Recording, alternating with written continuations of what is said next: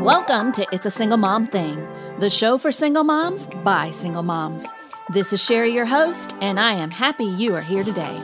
Remember, it's a single mom thing and not the single thing that stops you. I'm back! Through much technical difficulty, illness, and other distractions, this podcast has finally made it to the air. I have to admit, though, the devotional thought I'm about to share with you was some on-the-job training experience for me this week and a check I needed in my spirit. So to whomever is listening, no matter at what time of year you are listening, if you feel like you have lost your joy or someone or something has stolen it, this podcast is for you too. So on with the show. So I have a question to ask you. If older, stuck-in-the-mud you could be a kid again this Christmas, what would you do? Would you unwrap the day differently? Would you sing more fa-la-las? Would you eat more cookies? Wear your PJs all day? Oh, wait a minute. Some of y'all still do that. How about, would you leave some hairs out of place? Worry less and play more? Would you choose joy over jolly? Welcome to another episode of It's a Single Mom Thing.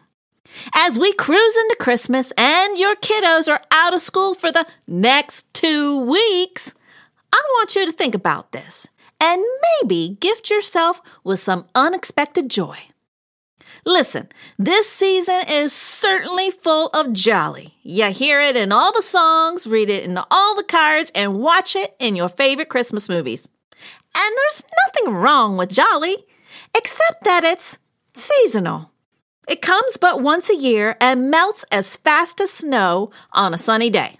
For me, it was I who melted trying to get this podcast produced. And let me tell you, jolly and fa-la-las wasn't what came out of my mouth. And joy, what podcast am I presenting here?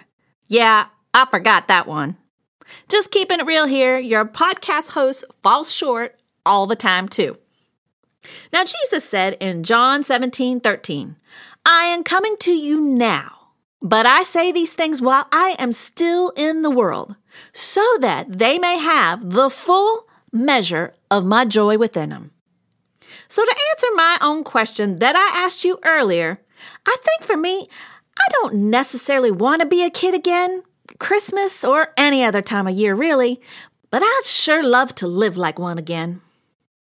Joy over jolly. So when I reflect on the verse found in John 17:13, as well as the events of this week, to frame the thought of what a full measure of joy would be, to me, I think it is to live like a kingdom kid here on earth at every age and stage of life, lived full of joy and not some seasonal jolly, no matter what goes before me, even technical difficulties. You see, joy would be my superpower and the toy I would play with all the time. I wouldn't fear failure so much. I'd just keep trying or be okay with moving on to something else. I would love the ones I'm with and tell them all the time. I would forgive more frequently and forget what needs to be forgotten. I would do more praying and playing. Worry less about the things I can't control and thankful I don't have to be. I'd live and laugh out loud all the time. I'd be silly and not take myself nor anyone else seriously. I'd take more chances, be more flexible, and float with the current, but not live in the mainstream. I'd be up with the birds, sip on some sunshine, and end every day at the beach. I would travel the world, learn how to play an instrument, and eat more lollipops.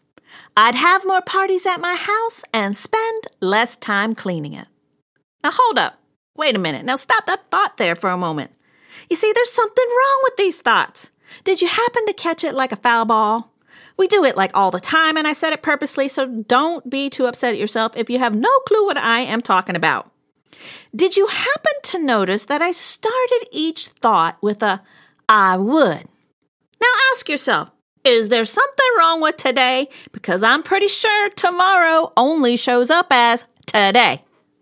You see, listen, joy isn't something we do or have once we make a certain amount of money, get a college degree, buy a bigger house, get married, the kids are gone, and you are a size 6 again. As a Christian, you have it now, and it's not on layaway. In his final prayer, Jesus prayed that his disciples would experience the full measure of his joy now.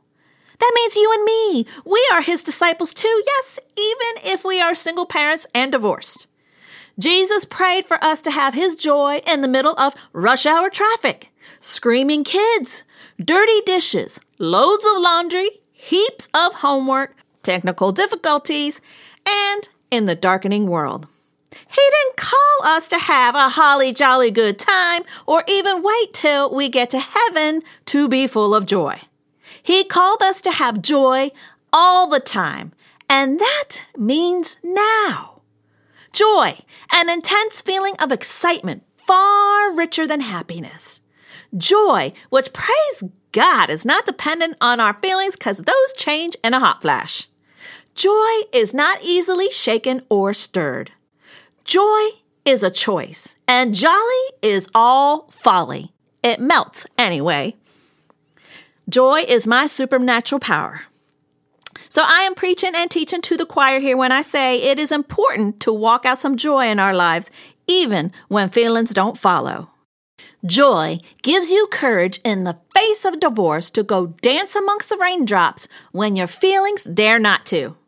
I did this once, and if I would have reflected on the joy that moment gave me when I not only danced among the raindrops, but jumped in a puddle and super soaked my son, who was with me. Yesterday, if I would have reflected on the joy that I had in that moment, I bet my day would have turned out differently. Joy, when the diagnosis is cancer and you don't have a hair to keep in place.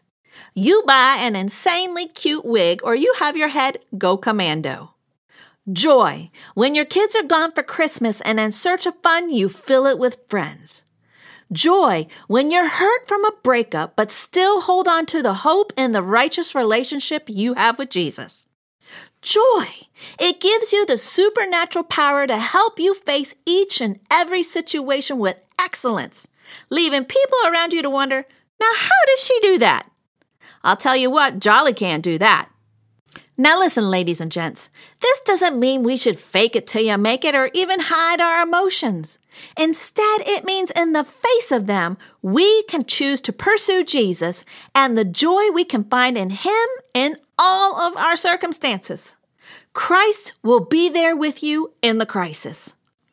Joy allows you to live like a kingdom kid because our Father in heaven has you. It's a God-guided life. Our relationship with Jesus is our greatest joy, and sometimes we forget that we have instant access to it all the time. His joy is a gift that we can choose to accept and pursue no matter where we are in life, no matter how long you've been stuck in traffic, and no matter your situation. Will you open it? So if in this single season you have lost your joy and you want to learn how to get it back, or maybe you want to learn more about Jesus and the joy found in him, you got questions, we got answers, and we have real people that will answer the phone. Call our prayer line anytime at 855-822-PRAY. We would love to talk to you. So I'm going to close this in this prayer. Lord, give us your joy in all seasons that no man, no poverty, no circumstances, and no conditions can take from us. So ask yourself, do I choose jolly, which is seasonal, or joy, which is for all seasons? I will be off for a couple weeks, returning on January 8th for our third season. Have a Merry Christmas and a joy-filled New Year. Remember, it's a single mom thing and not the single thing that stops you. Thanks for listening to It's a Single Mom Thing. I hope you enjoyed our time together. If you have more questions on how to have a relationship with Jesus or need prayer, visit us at www.shepherdsvillage.com/prayer. For more information and resources, check out our show notes.